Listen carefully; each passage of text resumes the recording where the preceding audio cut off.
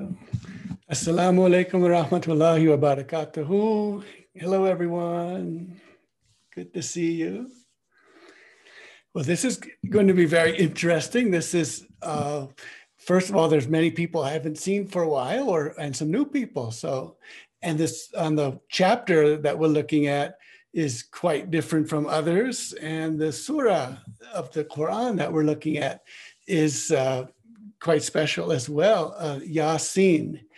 And ever since, years and years ago, when I began to hear about the Quran and about Islam and all of that, I kept hearing that Yasin is very special. And we'll want to hear later on about people's experience with Yasin.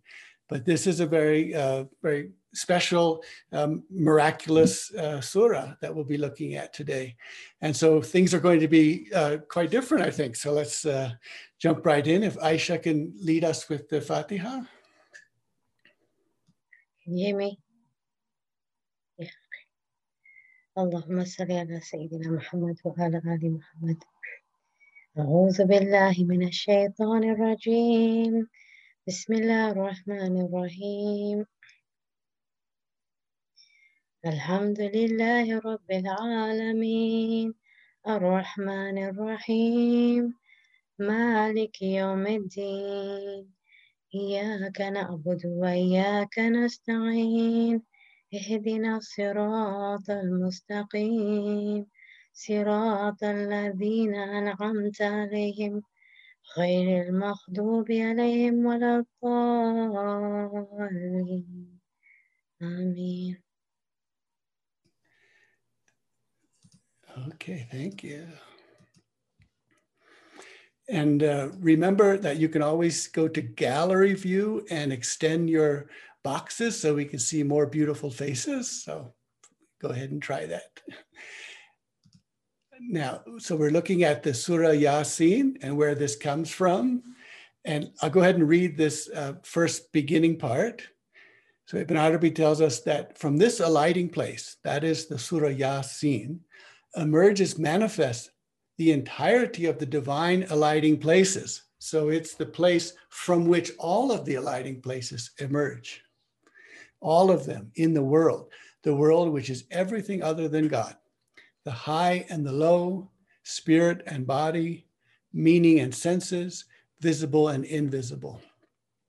From this alighting place emerged the 10 statements. And we'll look at this later on, but these are not just the 10 statements that are usually understood. Ibn Arabi has a very special understanding of these. And the prophetic report comes about relief, so a breathing relief, just as we said above, which is actually for us the next slide. This alighting place has faces, so it faces and has facets towards each genus and species and individual in the world. Faces which do not belong to another genus or another species or another individual. And so from my right-hand side, from there will be coming, I hope, inshallah, a breath from Ar-Rahman. And we'll ask our dervish brother Salah, who is in Yemen, who is at the right hand, if Salah could recite a few verses of Yasin. And what we'll do is we won't put a translation up or have a translation. So this is for us to maybe concentrate more on absorbing the sound and seeing what meaning comes across through the sound. So with Salah from Yemen, if he could recite a few verses for us. أعوذ بالله من الشيطان الرجيم بسم الله الرحمن الرحيم ياسين والقرآن الحكيم إنك لمن المرسلين على صراط مستقيم تنزيل العزيز الرحيم لتنذر قوما ما أنذر آباؤهم فهم غافلون صدق الله العظيم. Okay, thank you. And here is the poem that Ibn Arabi commences the chapter with. Klaus, if you could read that for us, please.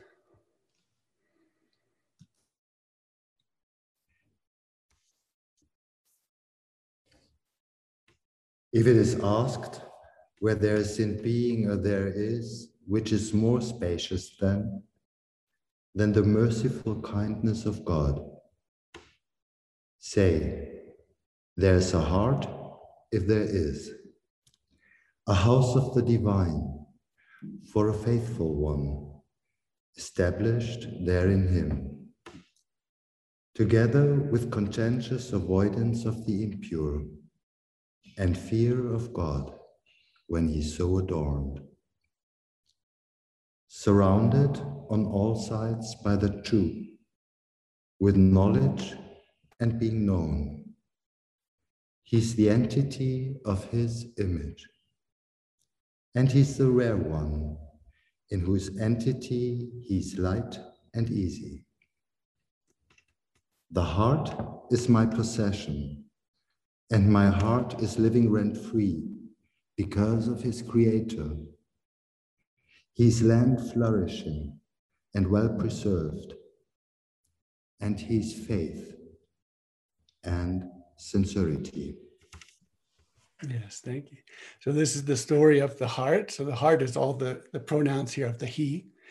And that's the sukna, is that rent-free. And I can't get a more or less idiomatic word, but it means that the heart is a guest of the divine creator, and the heart is able to live without having to pay any rent. So how we can express this in not so idiomatic English, let me know.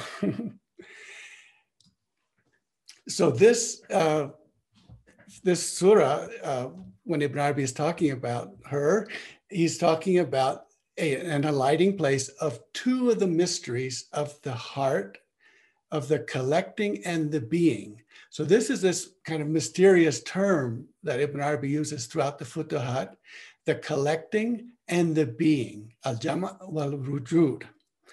And so we'll begin to look at some of the imagery of who this is and who they are.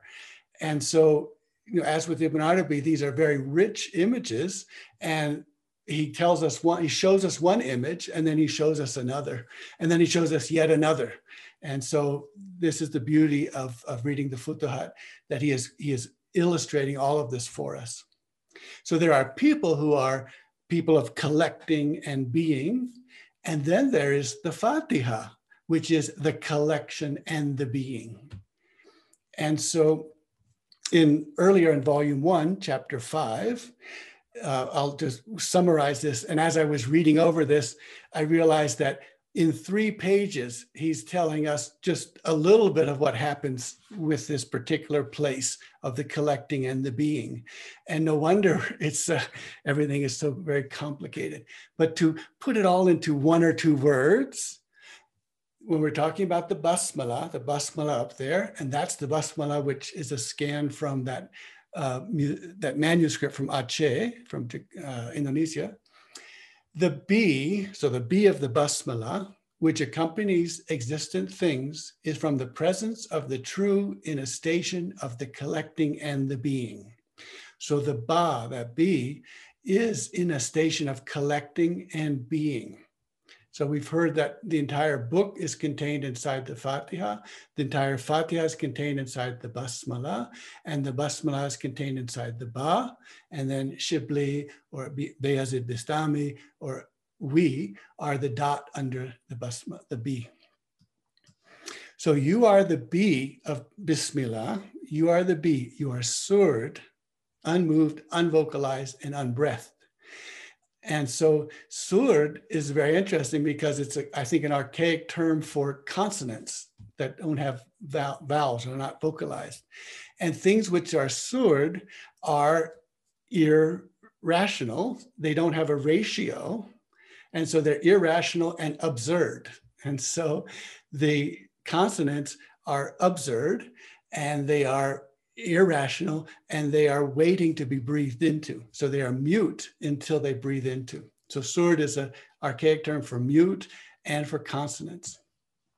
So we are these absurd, irrational beings until we are breathed into. And then we become vocalized. And in Arabic, vocalization and movement is the same word. So when we are moved and when we are breathed into, so the vowels that are breathed into us make us move, which make us alive, which make our beings meaningful. And then the breath here is the nafas, the breath of Ar-Rahman, which comes from the right, which comes from Yemen. And then, so the B of the Bismillah is us. We are unmoved, unvocalized. And then the breath of Ar-Rahman breathes the vowel Ah into us. And then the next letter S. The S is the mirror linking the one who comes before you and the you who comes next. So S is this linkage, and it's the sibilant sound is the sibilant coming from behind, and the sibilant is flowing us and linking us to the next part. And the next part is the M, which is the king's cosmic possessions. So the flow is we are surd, unmoved, we are breathed into with an Ah. Then we come to the S, which is the mirror linking the one to what's coming next. And then what's coming next is M, the king's cosmic possessions. So this is why Ibn Arabi says the Bismi is Adam Eve. And there are many other ways and images to look at this. And here's another image that we'll begin to look at.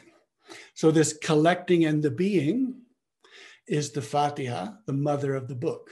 So the Fatiha is the opener and also the mother of the book.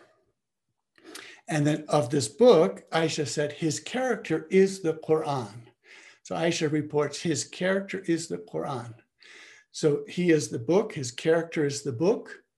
And then the collection and the being is the mother of the book, which is the Fatiha. And so we have, in a sense, three places that we move, or three images to look at. We can see the mist over here, and the mist is his spirit. So this is his sallallahu alaihi wasallam spirit. And then we see trees, and we'll find out that trees, as we looked at last week, that shajar, tashajara, means contention, means opposites, contradictions. And then his mother is the place where everything is written. And so this paper is something I scanned from a letter my father got from his father. So it's about 100 years old, this paper. And so this paper, and we do this in English also, we have these metaphors and images in English. You can say that that's the book, I read you like a book. Or you can say, this is the canvas of my life, or the canvas upon which I am creating my life. So we have these in English as well. So in Arabic, they're very, of course, very full imageries. So the mother then is the platform or the scape, the landscape. It's Mother Earth. It's the tablet which is written upon. And so we look at the process then of the spirit, so the articulate soul, and then the tree, which is this place where things become two and things become polar. So polarity enters in. And then we come to the mother, the page upon which the ink and the pen are writing. And so we can look at the pen, the ink, the page, and we can see his spirit, the tree, and then his mother. So his character is the Quran, and the collecting and the being is the mother of the book. So we'll just be holding this as we go. So this is how the Bismillah ar-Rahman ar-Rahim contains all of these images, and we can draw them out and paint them in many, many different ways. So now with this page, which is the Mother Earth, I have to make sure that, okay, here we go. So the page, which is Mother Earth, and the tablet upon which the pen writes is the canvas then. And this canvas is a body which has mineral, plant, animal, and human being. And so the mineral parts of our body, plant parts, for Ibn Arabi, plant means that those things that grow. So the parts of our body that grow. And then the animal part is the parts that move with intention. So I want to move, and that's an animal part. And the human part is the articulation of the soul. So this mystic body, which is the body, is mineral, plant, animal, and human. And all of it is always praising the creator, except the only thing that's not always praising the creator are humans and jinn. But the body of the human being is always praising. Omar, if you could recite that verse for us from Isra 1744. بسم الله الرحمن الرحيم تسبح له السماوات السبع والأرض ومن فيهن وإن من شيء إلا يسبح بحمده ولكن لا تفقهون تسبيحهم إنه كان حليما غفورا صدق الله العظيم. Everything glorifies who? The seven skies and the earth and whoever is in them. And there is nothing but it celebrates him with his praise.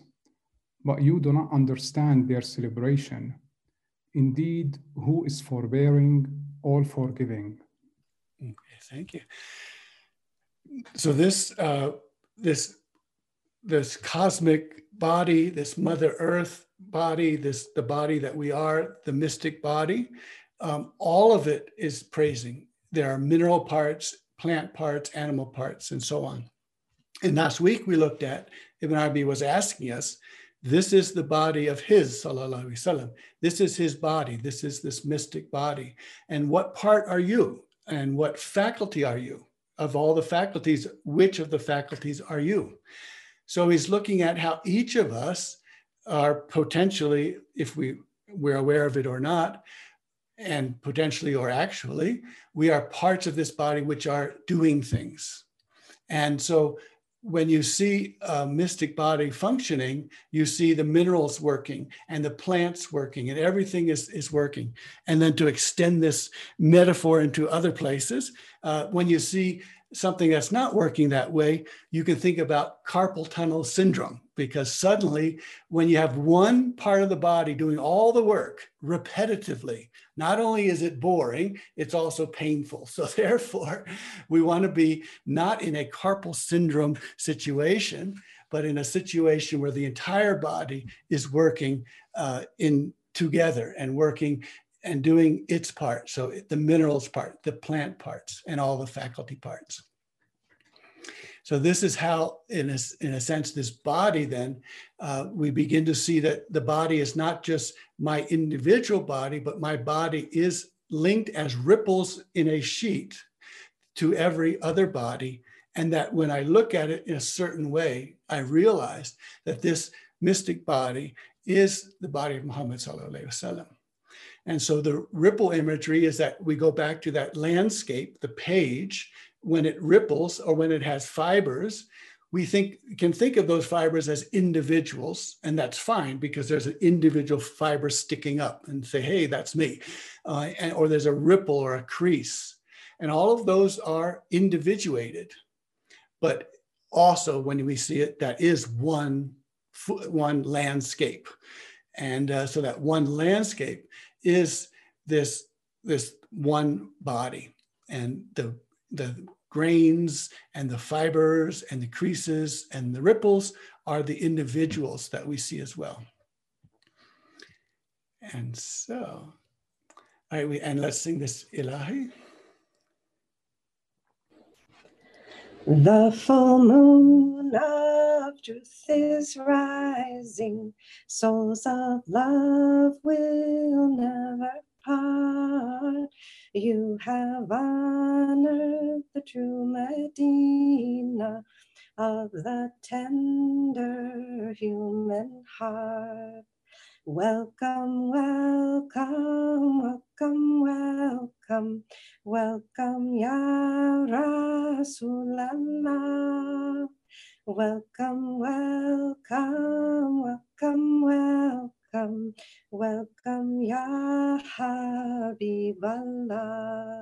the timeless soul of Rasulallah enters into the realm of time beneath his green robe of boundless light. Only perfect essence shines. Merhaba, O rose of prophecy. Merhaba, O merhaba. Merhaba, nightingale of ecstasy. Merhaba, oh merhaba. His right finger of perfect unity splits the moon of duality. From his breast all moonless nights shines a light that all can see. Welcome, welcome, welcome, welcome, welcome, Ya Nabi Allah. Welcome, welcome, welcome, welcome, welcome, Ahmed and Mustafa. His long hair falls upon his shoulders. Its fragrance is pure as musk. Lines of prayer are filled with sweet perfume when the desert breeze blows at dusk. Merhaba, living Sūrah. Merhaba, oh merhaba, merhaba, Yasin of Allah. Merhaba, oh merhaba. Beautiful, thank you. So in this next slide, be watching for the timeless soul of Rasulullah enters into the realm of time. And then maybe in the slide after that, beneath his green robe of boundless light, so I think we'll be seeing light, only perfect essence shines. So that's the who. So be watching for that in the next two slides. And then, of course, Yasin of Allah. So this is a beautiful way to say the Yasin of Allah. So think about how that works. And then the living Surah Taha, so the living Quran. So Aisha told us that his character is the Quran. Okay. All right, two more slides from now. So, this Ibn Arabi told us that this alighting place is the alighting place of breathing relief. And so we don't really have the word in English, but in Arabic, breathing and relief are the same word. So I'm using breathing relief. So Messenger of God, sallallahu alaihi wasallam, said, "Indeed, I am finding a breath of Ar-Rahman coming to me from the right-hand side, from Yemen." And then Ibn Arabi says, "And God breathed relief, transitioning through him by means of the Ansar." The Ansar were the people who welcomed the Prophet ﷺ and his community into Medina. And they came from Yemen. So they're seen as they came from the side of the right hand. They're from Yemen. They're the breathing relief of the Prophet ﷺ. The Ansar were words of God. Through them, God aided to victory his religion and made him overpower his enemy. So Nasr is aiding and assistance, and Ansar, the ones from Yemen, who were a breath of Ar-Rahman. This alighting place, Yasin, is the one of this breath relief based on Ar-Rahman. So Ibn Arabi, will say these things and hope that we understand the imagery. He's saying the Ansar were words of God. And then elsewhere, I've had to bring this up he talks about this all the time. The sites who are the created beings, that is you and me, the sites who are the created beings are words of God which are never exhausted. So no matter how many, there's no lack of pens and ink and paper to write all of these words of God, who we are. And once we are written, we never disappear. So, and the word does not change with Allah. About the being of Jesus, alayhi salam, he said he was his word cast to Mary, and he is Jesus, alayhi salam. This is why we said the sights who are the created being are words of God. And we're keeping this background, and this is about breathing in relief. Just as Ar-Rahman breathed in relief, transitioning through Muhammad sallallahu alaihi wasallam by means of the Ansar. So he said, indeed, a breath of Ar-Rahman comes to me from the right-hand side. So the Ansar were brought forth from that breath of Ar-Rahman. So Ar-Rahman breathed into and created these people called the Ansar, who would give Nasr, victory and assistance to the Prophet sallallahu alaihi wasallam. And they are words of the true. It is just as God breathed relief, transitioning through Jonah by means of the exit from the belly of the whale.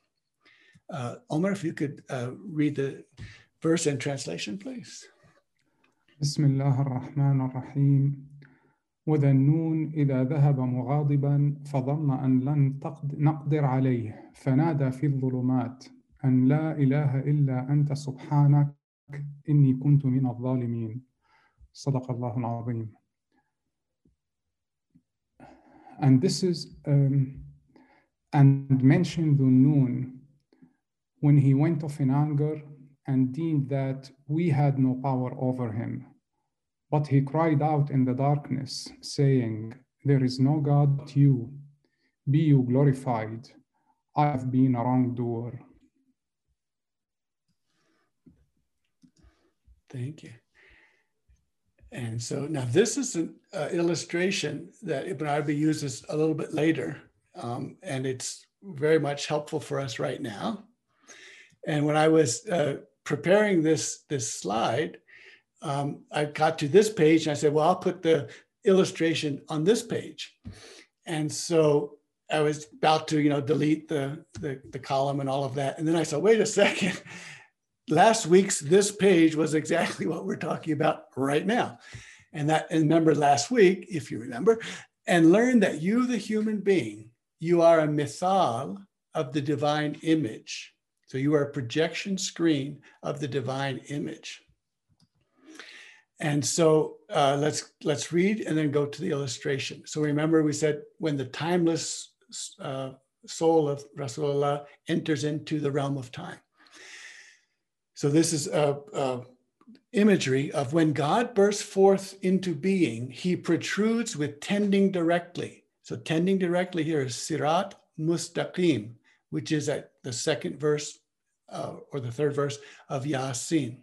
He protrudes with tending directly, Sirat Mustaqim. And he provides being, that is, provides all of us, Rahmah, the kind mercy, feminine. By her, he opens the latches of the matters, high and low. So these latches are opened by kind mercy. And if you think about opening a latch, opening a locked door, and then bursting forth becomes being and kind mercy. So this is also the way we are the bees, the letter B of the Basmala. We are surd and unmoved and unvocalized. We're locked up. And when the breath flies us open and cracks open our locks and opens our latches by mercy, by kind goodness, then all of these divine effusions can begin. He extends the hand of assistance. So this extending of the hand is madat to the projection screens, that's us, by means of his that, by means of his who. He extends the hand of assistance to other than the projection screens by means of his leaning inclination. So this leaning inclination is also bending in affection. So by means of his leaning one way, the organic bodies appear. So that's the left part in the illustration. And by means of his leaning the other way, the spirits appear. The bodies and the spirits are like the right hand and the left hand, because the bodies lack the spirit just as the left hand lacks the right. So this means that the bodies don't have a spirit and the left hand doesn't have the right hand. The universal both hands is the projected screen. So the projected screen is both hands, body and spirit, left and right hand. Its likeness, its illustration is here in the margin. So in this one, we have this half arc, this half circle, Allah. And then just a little bit above it, there's a bold straight line that Ibn Arabi draws. And look at what this means. This is one line. So this projection screen that we are the mithal, we are projection screens. There is this complete human being, and his projection screen is the projection screens, one unbroken line. So there is no little bit of line over here, which I could say, hey, that's me. And there's no little line over there, say, hey, that's someone else. There's one bold line of the complete human being, and that is his projection screen. And so if I am a projection screen and if you are a projection screen, then we are somehow on that line or in that line. And so our organic bodies are here, our spirits are here. The projection screen that we are holds both hands. So this has, let that sink in and hold with that, keep with that. So here's our projection screen that we see.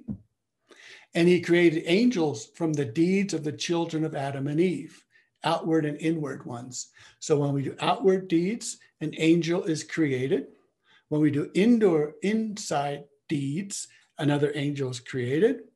And these angels are created from these deeds. And they all end up at the furthermost Christ thorn jujube lote tree, the Sidra al-Muntaha.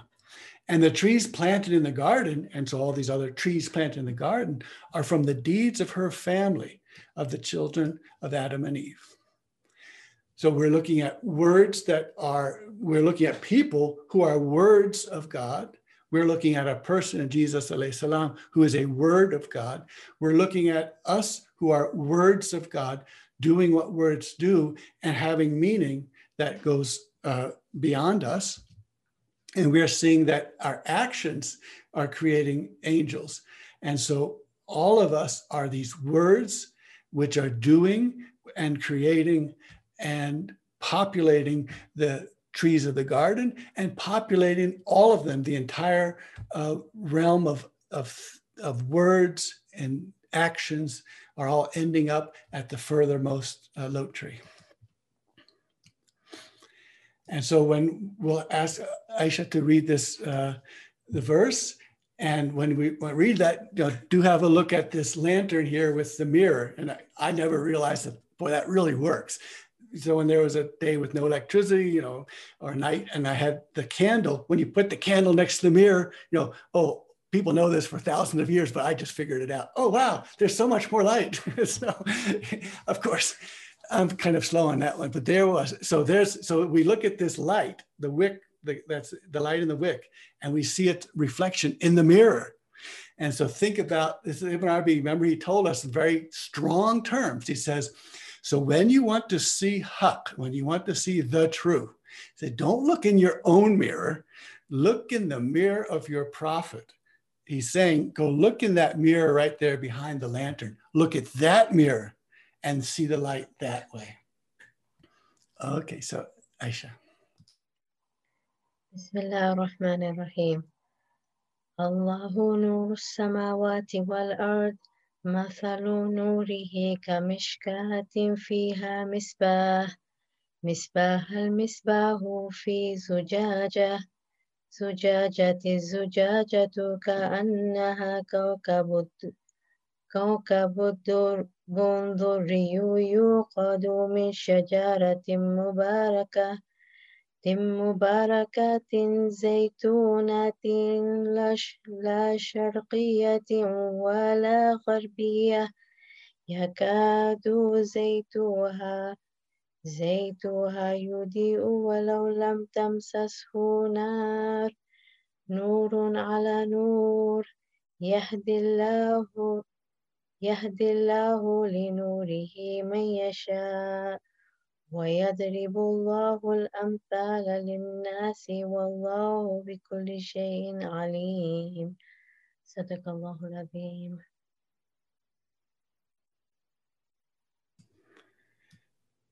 Beautiful, thank you. So a translation is, God is the light of the heavens and the earth. The likeness of his light is as a niche wherein is a lamp, the lamp in a glass, the glass as it were a glittering star, kindled from a blessed tree, an olive that is neither of the east nor of the west, whose oil well nigh would shine, even if no fire touched it, light upon light. God guides to his light whom he will, and God strikes similitudes for people, and God has knowledge of everything. So that was beautifully recited. And you can see that's a very difficult recitation. It's difficult in the translation as well. So here, let's look at these imageries that are coming out. So this is this lamp, this lantern. And we're talking about Yasin. This lighting place has the ruling determination in the world, all of him like an alcove, like a container, in which, or a niche, like a niche that's built into the wall, in which is a wick, the wick enclosed in a glass lit by a tree of his who. So the tree is neither east nor west, accepting no directions. So it has no direction. So that means that it's in a higher dimensionality. It doesn't have left, right, nor south, and so on. From this olive tree, there is expressed olive oil. So you get oil out of this tree. And it is the extension, the madda or medet. So when we cry out medet, the extension for the manifestation of this light. So the call for medet, the cry medet, is the extension of the manifestation of this light, which comes from the wick, which is lit by the olive oil, which comes from the tree, and it is in a alcove. So hold that all together. So these are four. So now he's helping us with this. You'll go back, and these are four. These are four: the alcove, the glass, the wick, and the expressed olive oil. The fifth is the hu, the huiyat. And she, so this is capital S now. This is Zat, Hu, Huiyat. And she is the olive tree, transcendent beyond directions. The metonym for her is the tree. So the way to describe her is to describe the tree. So the metonym for her is the tree, derived from sajajar, to be, so this is the word shajar, tree. It's derived from the word for embroiled, contentious, intricately involved. This is the contrariness, given what this who carries, of these mutually contradicting divine names, like the exalter and the abaser, and the harmer and the benefactor. So consider how perfectly complete are the divine expressions in the report about how the matter truly is. So if we want to spell it out even farther, make this image a little even clearer, the alcove is the blessed chest. The wick is the blessed tongue. And the glass is the blessed mouth, holding the tongue and keeping the winds from blowing it and all of these things. The oil is the blessed medet. That is this extension for the manifestation of light. And the tree is who. And then we go all the way back to slide 2 or 3 or 4. His spirit, the tree, and his mother. Okay. And so the blessed chest, the blessed tongue, the blessed mouth, the blessed medet, and who. And Baki, if you could sing this for us. Allahumma salli ala Muhammad Mustafa. Islam blessing be upon you, oh beloved Mustafa. You are radiance from the holy throne, civil of Allah, divine messengers, you the all of the sacred law, you the remembrance of supreme truth. Allahumma salli ala Muhammad Mustafa, peace and blessing be upon you, oh beloved Mustafa. You the human form of the clear Quran, light of guidance, light of delight, light within light, fresh out of prophecy, ancestors for humanity. Allahumma salli ala Muhammad Mustafa, peace and blessing be upon you, oh beloved Mustafa. Ya Rasul Allah, Ya Habib Allah, Ya Shafi Allah, Ya Nabi Allah. Sallallahu ala Muhammad. Okay, beautiful. Muhammad sallallahu alayhi wa sallam. Thank you. Wonderful. Okay, now we're supposed to be only talking about Yasin, which means we're talking about everything. So when I first read this years and years ago, and I would keep reading it, I keep thinking that he's talking about Yasin. Well, now technically he's not talking about Yasin, but anyway, it's, I think, Yasin. So let's go ahead and look at this one. Abdul Karim bin Wahshi al-Misri, the Egyptian. He was one of the greats living in Mecca, God be kind to him, in the year 599. So he said to me, to Ibn Arabi, I had embarked on a ship in the sea from Jeddah, going to the lands of Egypt. When we were splitting through the water and running with the wind, night came upon us. We were coursing in the middle of the sea, and the ship's crew was asleep. Then an individual from the passengers arose to answer the call of nature. His leg slipped and he fell into the sea, and the waves took him under. The captain fell silent and did not speak. Suddenly there was a goodly gust. The captain of the ship could not believe it, but lo, the man was coming towards the ship upon the face of the water until getting back on. Accompanying him was a giant bird. When he reached the ship, the bird flew up and alighted by the ship's mast pole on the head of the cross tree. Then he stretched his beak towards the ear of that man as if he was speaking to him. Then he flew off. The captain of the ship said nothing to him until when there was a moment during the day, the captain embraced him and treated him with honor and asked him for a prayer. The man said to him, I am not one of the tribe from whom prayers are asked. So, I'm not a saint. Then the captain said to him, but I saw you last night, and what transpired with you? So he replied, my brother, the matter is not as you think. It's just that when I fell into the sea and the waves had taken me down, and I was absolutely certain of death, and there was no use crying out to you all for succor, then I said, this is the measured destiny of the inaccessible, the all-knowing, submitting myself to the decree of God. I could not believe it, but lo, a bird seized me, and he raised me up from between the waves, and he carried me across the waves of the sea until he put me on the ship, just as you saw. Thus I wondered at the design of God, and I stayed there looking up at the bird. And I said, I wish I only knew who was this bird God made the means of saving me and my life. Then the bird stretched his beak from the top of the cross tree to my ear, and he said to me, I am your words. This is the measured destiny of the inaccessible, the all-knowing, and this is how I am called. So the name of this bird was, this is the measured destiny of the inaccessible, the all-knowing. This is what I've been gesturing to in this chapter, with God creating the angel from the book, or the angel from the words in other manuscripts. And these words are their names. And by these names, they are distinguished one from another. And by these names, they are called out to and entreated, madet, in prayer, wherever the prayer it may be. Dhalika taqdirul azizul alim.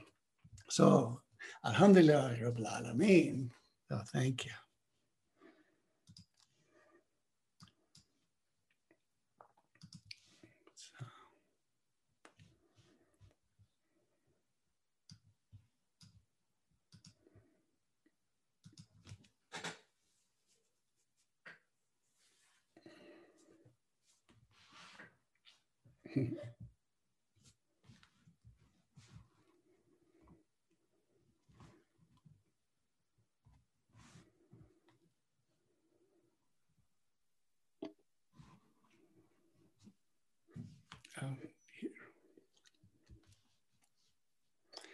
Hamida, still having trouble hearing?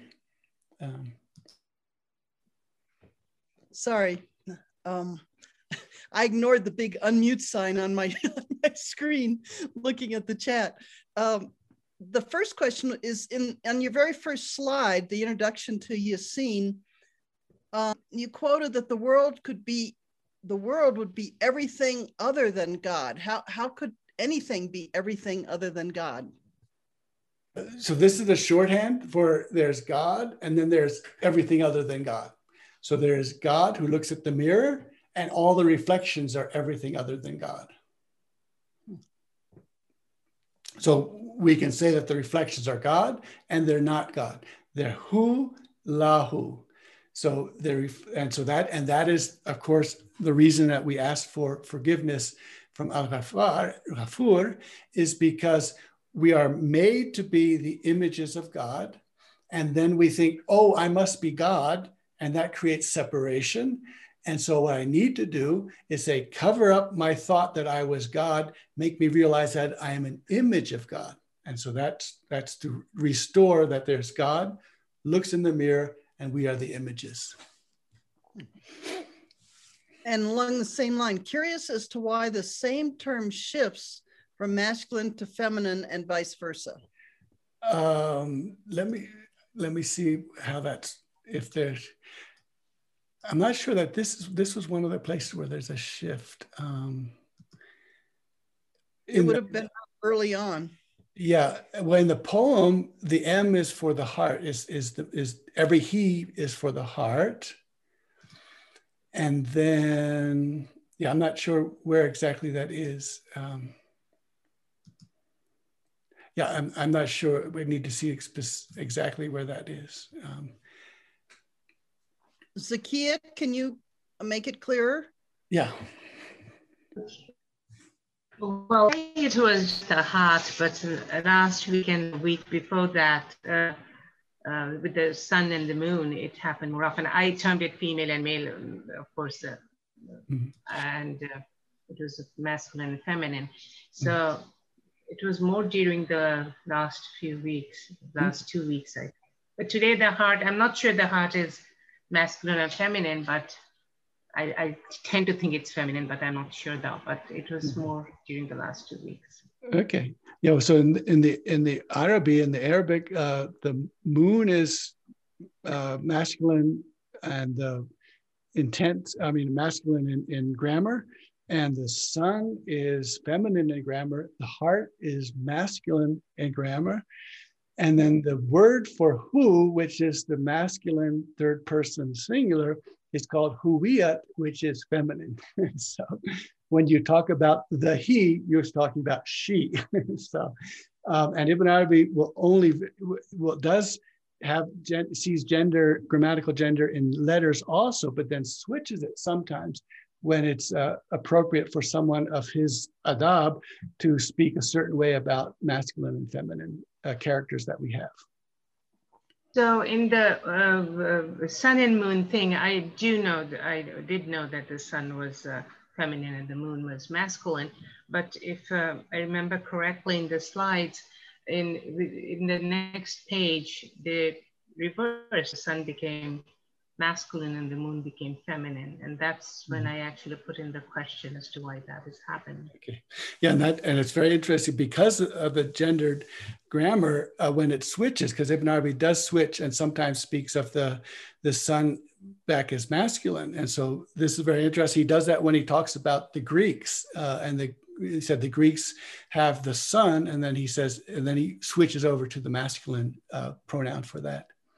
So it's very helpful to watch how he treats the genders of the grammar, because that tells us something about what he's expressing to us. Is there a PDF for all the poems being read? Meaning the Alahis or the poems? Okay. Yeah, the PDF. I can send the slides to anyone. Go ahead and put the email on the chat. Okay. A lot of comments here. Okay. Can you tell us more about the about sakana, i.e. rent-free, and what it means for the divine breath to come from Yemen. Okay, so the sukna is that you abide, or you have an abode which is rent-free, and what this is part of the thought of, or the imagery of the guest, because Abu Madian, Ibn Arabi's teacher, Abu Madian was criticized, like many of the Sufis are criticized in those days, especially, I guess. They said, why don't you ply a trade or have a craft? And Abu Madian said, I do have a craft, and I teach all my followers to take up a craft. And then he says, but as for me, I'm a guest of my Lord, and the day of the Lord is 1,000 years. So I have and because the guest is put to work after the third day, and I'm still on my first day. So that's how he looked at that. So being rent-free is to be a guest of the divine, which is a beautiful position, that we don't have to earn our keep because we are guests. Beautiful. Is it correct that the bird that saved the man was the angel created by his words, his good deeds?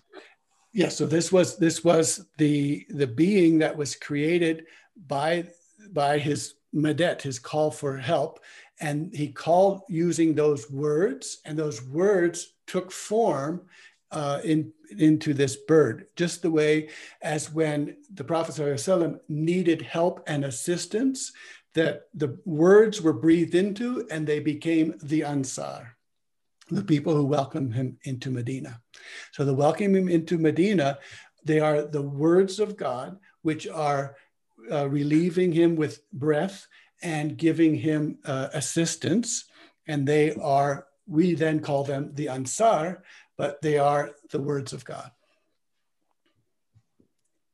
Some of these drawings that you show are very difficult to copy on my notebook.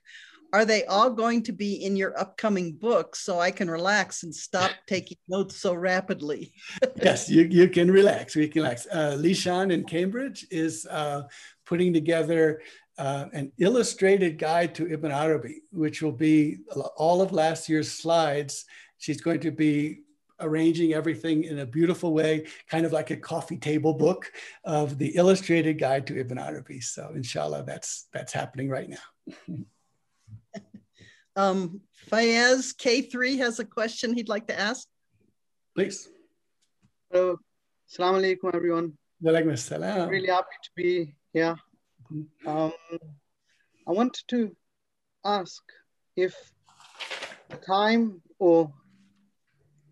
the time everything is happening now, and it has happened and is going to happen instantaneously, simultaneously. So the question is about Miraj of the Prophet ﷺ. And as you said, that we are part of his body. So we were presented to as a part. So we have basically done Miraj and we are back here, but we have some conscience of it and we have not conscience of it. We sometimes break out of that consciousness and realize it sometimes, and sometimes we do not. We have been and not so been. So taking it back to a smaller level, cellular level, when our body is feeling pain or the cell goes too hot, when we get fever, it's the whole mystical body. Yeah. And in fact, the Prophet ﷺ said that the faithful, all of us in this mystic body, when there is a fever, they all gather together like a league, like an army, and they're all working together to protect against this fever. So the mystic body is all of the parts gathering together in a response to this, to a stimulus or to a problem, to a fever.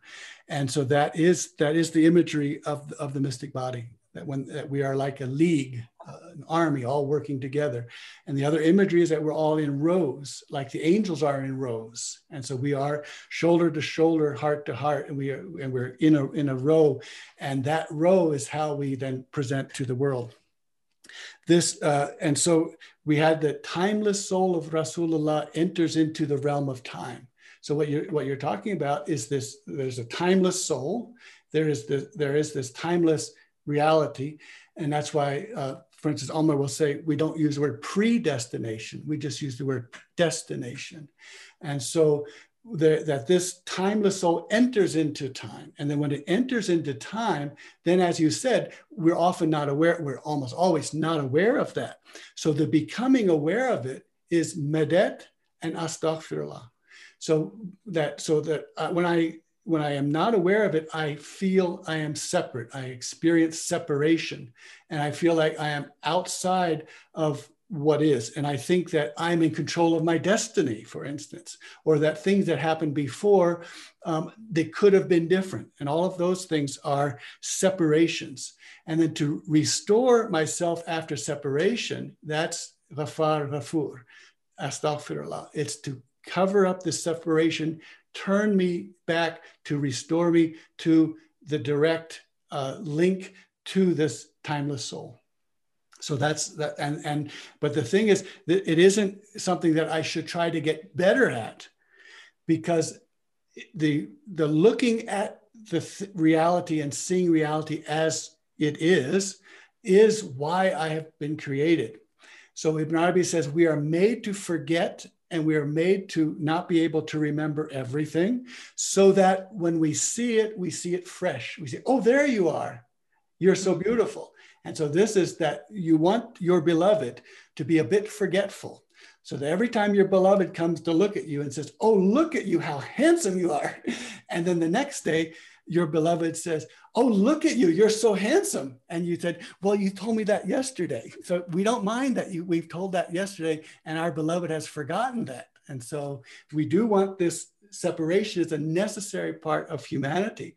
And so a necessary part of humanity will also be restoring ourselves after separation.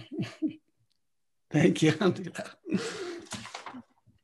Another question, was the man who fell in the water calling for help or surrendering? Yeah, so his complete surrender, saying he wasn't going to cry out to the people on the boat hoping that they would pick him up. He just, this is, yeah, I've had that experience before. So someone said, why didn't you cry out for help? And I said, what's the use of crying out for help? Because this is what was going on. So he had that situation. This is my reality. I'm dying. And then he says, this is what the destiny is of the inaccessible, the all-knowing. And the moment he said that with utter certainty, then those words that were created by him then assisted him and gave him medet, gave him help, and brought him back onto the ship. Can you say more about the minerals and how they're part of the mystic body? There seems something significant about how we tend to leave out the minerals.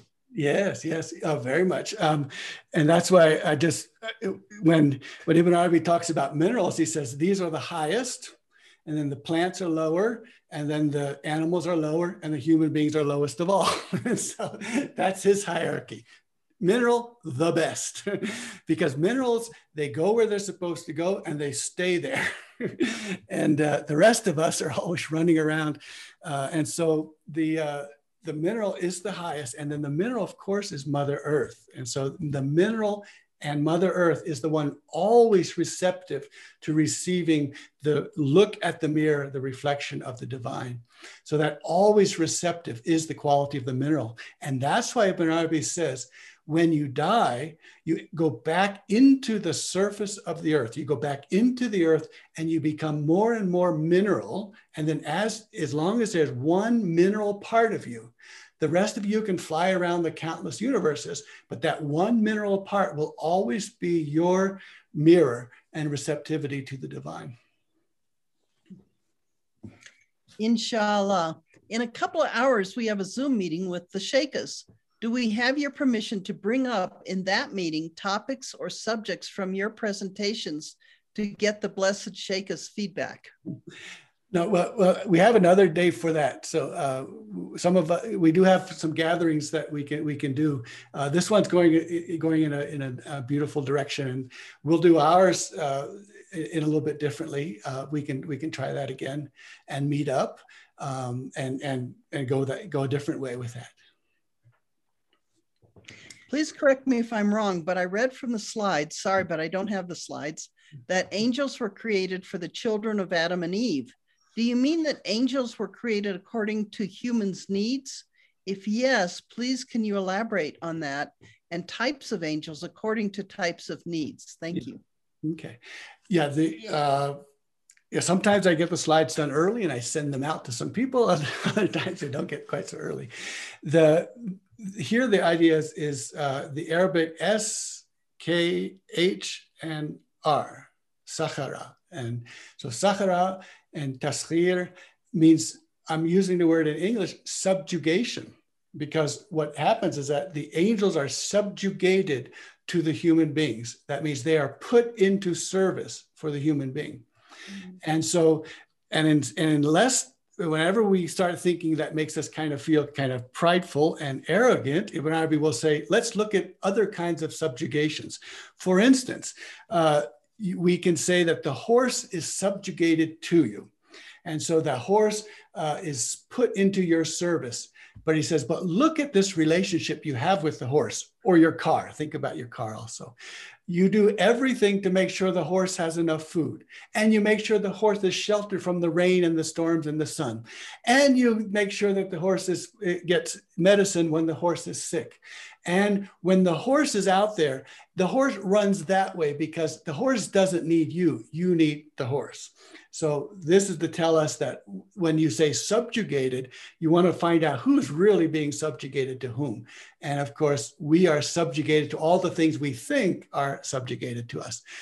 But having said that, we do say that Ibn Arabi says that the angels, there are angels who are subjugated to serve so that the human being can do what the human being is supposed to do.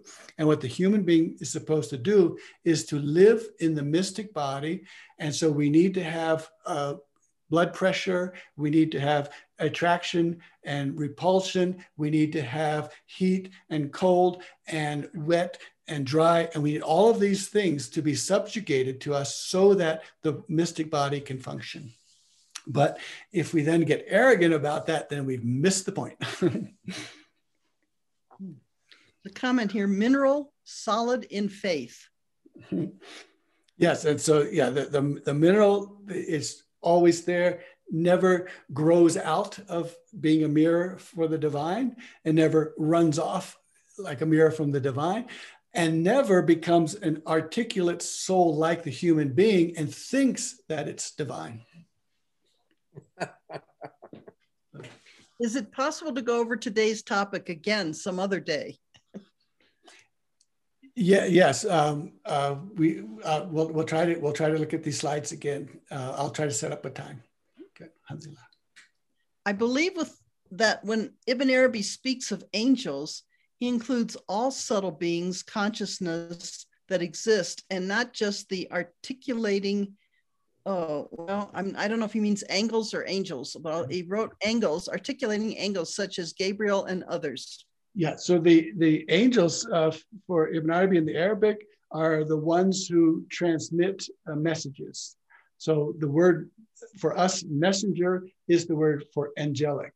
So malaika are the ones who transmit a message. And so they are messengers.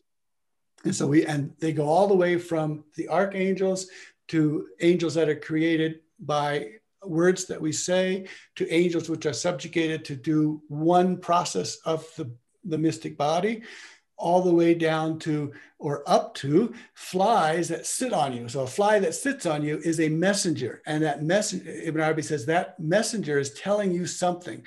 And the ones who recognize God everywhere, the Arafin, they're the ones who don't push the fly away because they need to find out what message is that fly giving me. And then their body is saying, get rid of that fly. And their other part is saying, wait, it's a messenger. And I need to find out what the messenger has to tell me.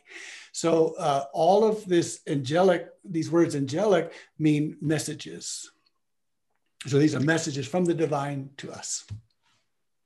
Can you please tell us more about Yasin and the 10 statements that you mentioned in the first slide? So the 10 statements in sort of theology, in Islamic theology, and I guess in Sufism to some extent. I'm working right now with Uzair on some of these. They are often, by the Ikhwan al-Safwa, for instance, will say that these are the 10 categories of Aristotle. So these 10 categories, but Ibn Arabi doesn't take them as categories and doesn't take them as Aristotle's categories. He said the 10 statements, that they are first the human beings like Abu Bakr, Omar, Uthman, and then he goes down the list. These are 10 statements. And then he says these are 10 deputies, and he goes through 10 deputies of what they are. But in his background, he knows that most people in his time will see those things as the 10 categories of like substance and quantity and quality and all these different categories. So what he's trying to say with using the word 10 statements is that there is a completeness in the 10 statements, just as there's a completeness in the people who include Abu Bakr all the way to Abdurrahman ibn Auf, and so 10 of them, Ali and all 10, that's a completeness because 10 is this complete number. So there are complete 10 people, complete 10 categories, complete 10 grammatical particles and words, that this is a complete aspect. And so Yasin then is this kind of completion. It contains all of the alighting places. Inshallah, we're into Ramadan next week. Will there be any change in timings of the session? Okay, we'll go ahead and email me if there's any issues, and we'll see if we can resolve them. So far, I'm thinking we might just stay the same timing, but if there's something else, we can modify as we go later on. But as far as I know, I think, well, tell me more about if there's any kind of problems, and we'll see what we can do. What about the Muhayminun? Are they not angels? Yes, so the angels, the Muhaymin, they are the ones who are so close to Allah that they lose they can't think of anything. They're always confounded and perplexed because they don't see any subject-object duality. So they're there. And so this is a very beautiful imagery of the ones that are so close that because they can't see duality, they can't recognize that there's anyone else in the world. And so they can't be brought to service because they don't even know that they're there and that there's anyone else out there. All they see is Allah. And Ibn Arabi also speaks of angels controlling our digestive systems and mood, etc. Yeah, so that's he talks about the beings inside the intestines, and he calls these beings, they're in charge. They have an amanat, they have a sacred trust to us. And so when something comes in to us that is not good for us, it goes out either by burping or by other means. If it's good for us, it goes through us and then goes out in the other ways. And so these beings inside the body, inside the intestines, they're the ones who determine our physical health and then our spiritual health, and they determine where we are on the day of judgment. And so when I first started reading this and trying to translate this, I realized that the whole discussion of gut bacteria and the gut biome was coming out about 2010, kind of late there. And here he's talking about this 800 years ago. And of course, the 2010, they're talking about the physical and mental effects, that if your gut biome is doing well, you're physically good and you're mentally in good shape. But Ibn Arabi says there's two other things as well. There's the spirit, and that is that the spirit resides in this vessel of the body. And so the spirits want the vessel to be in good shape.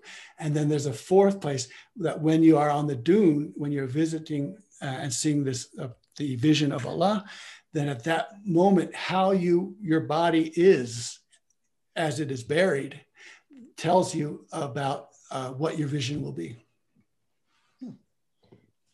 Big flies always mean hurry up. So whenever I see one in my home, I must listen to the message. I mean the fly, otherwise I'm late. Yeah. Okay. There we go. So that's, yeah, if we become attuned more and more to the messages that are coming to us all the time, and we kind of call that intuition. People kind of call that intuition because it's, you know something, but you don't know where it came from. Well, those are the messages. Yeah. Beautiful. And we sometimes experience divine messages, know that they're divine, but not fully understand their purpose or meaning. Yes, and that's why we had the verse ending, I think, last week, but that we will understand all this ilahin at a particular moment. And so the moments are very important. We don't get everything all at once. And sometimes we don't learn something till years and years later. And that's why, so I've been using that image of the vinyl record, that you get all the information you need. You get the melody of the song, but you have to go back to it. And then you go back to it. And each time you go back to it, you may learn more from it. And then it may be years later that you go back to it and you hear what's inside there, what was needed to be heard. And the same way with our dreams, that you want to hold your dreams and keep visiting them and see, what do these dreams teach us? Because as things happen to you out here, that brings a different understanding to the dreams that you've had, which could be years and years ago. There's a clarification about the big fly. I mean, this is what big flies mean to me, but they may mean other things for other people, of course. That's right. In the same way, words mean different things to different people. And you end up, we begin to see that each message is completely unique. It's for one person, and the other person will get something different. And that's because Allah's tajalli, the shining radiant brilliance, is to each individual being. It's not a group one, and it's not to everyone, it's to each one. And so all of us get an individual one-on-one link message from the divine. If I injured my back, would the injury go through the mystical body? Is the mystical body the same as the subtle body? Yeah, so of course, injuries are very big messages as well. They're telling us something, and problems in the body and the mystic body are, the imagery is completely consistent. So when we have a problem in the mystical body, it's also a problem in this mineral, plant, animal body as well. And so we want to be finding out what brings health to this body. And one of the things that brings health to the body is that all the parts of the body work together. And that's how we have in Arabic, sahih and salah and all of these words, integration. So that is that you want your body working as a whole, as an integrated whole. And then the mystic body, we want to move as an integrated whole. And so what we need to have a way to bring together all of the parts of the body. Now, remembering that the divine names, and then therefore all of the names, have contradictions in them. And we are trees so that we have contradiction in us. And so how to bring peace to contradictory names and contradictory parts of our body, this is the key. And it's possible with the word mu'min. The divine word mu'min is the one that is able to bring peace to the brothers and the siblings who are fighting each other. So the divine names are siblings, and then we need to find a way to bring peace among the divine names. And that's how I can accept contradictory forces in my body and then integrate them, bring peace to them.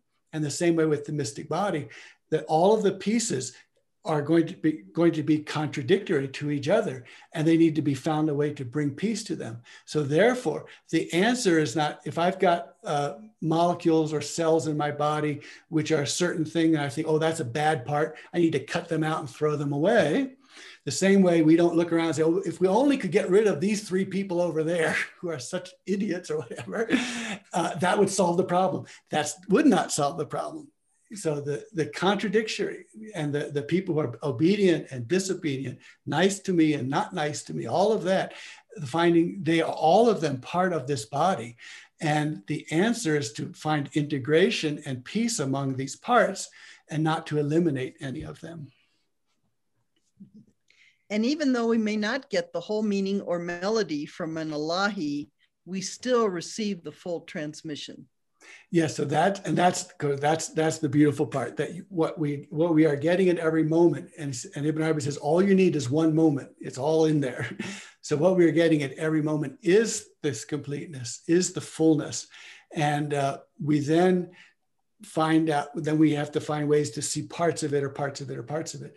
And in fact, that means that the divine is this full wholeness that then is reflected in these little parts that are you and me, these little parts are you and me. And so being separated and being distinct from and being just a part of the whole is a sort of our human condition. And that's necessary because the divine cannot become separate or individuated, because then there would be two gods. And if there were two gods, everything would be spoiled. So, as the Quran says. That the condition of the body has effect on our place in the dune is radical. Does this mean that our physical health affects our spiritual maqam? What about the Evila who died with physical illness or disability? So when we think about what a healthy body is in these terms, the healthy body is that one reflects the divine names. And so reflecting of the divine names, there'll be parts that look like they are diseased or incomplete or problematic. But from the whole, we see that they are part of this beautiful whole. And that's why individual acts can be bad or diseased or corrupted. But from the bigger picture, we see that they are all part of a whole. And so the same way with the divine names, that the ones that why do we have the name gives death? Shouldn't life be, well, no, because gives death is a necessary part. And so my cells also have to get into death. Otherwise it's called cancer and tumors and things like that. If my body doesn't know when to kill off a cell, then that's going to take me over. But it's not that the cell is bad. And so that a cell dying is not bad. It's a necessary part. From the perspective that tiny cell, it might seem like a very bad thing. And so this is how that there are certain parts of our body which have to hold certain things which are contradictory and difficult to hold. And in the next week, we have this chapter that he's going to talk about. He doesn't use the word affliction. He uses this word that this is an opportunity that comes out. So there are parts of us that have to do things and have to go get bad or die off. Just the way there are people who have to die. We all have to die. And so the awliya, the ones who are friends, they can take on these parts that everyone else is saying, oh, what a horrible situation that is. And they take that situation on because it needs to be there. And someone's got to hold it. And so they're holding things that are very painful, very intensely afflicting. So this is one of because they are holding it, something that must be held, they are in a sense, and they are preserving the whole body. So by taking on this difficult part, they preserve the whole body. And the rest of us then are thankful for them to take on these difficult things because someone's got to do it. And so they're the ones who preserve, and they're the ones who say that this cosmos, this body will continue because I will take the places that are so contradictory and so difficult for everyone else. Some of us have had serious illness since birth or early childhood. Is there hope for us? Yeah, well, this could be when we look out at Mother Earth. It's not all green leaves and nice loamy soil. There's all sorts of parts of Mother Earth. There are rocky parts and arid parts and wet parts and all of these kinds of things. So in a sense, when we look at that, we can't look at one part and say I see green trees, therefore it must be a good world. Or if I see lots of rocky deserts and I say, oh, it must be a bad world. I have to see the whole thing. And each part then is necessary. Each part is part of Mother Earth. And there are those who are in places which are easy and those who are places which are difficult. And there are people who are in those places which are very, very difficult. Yes.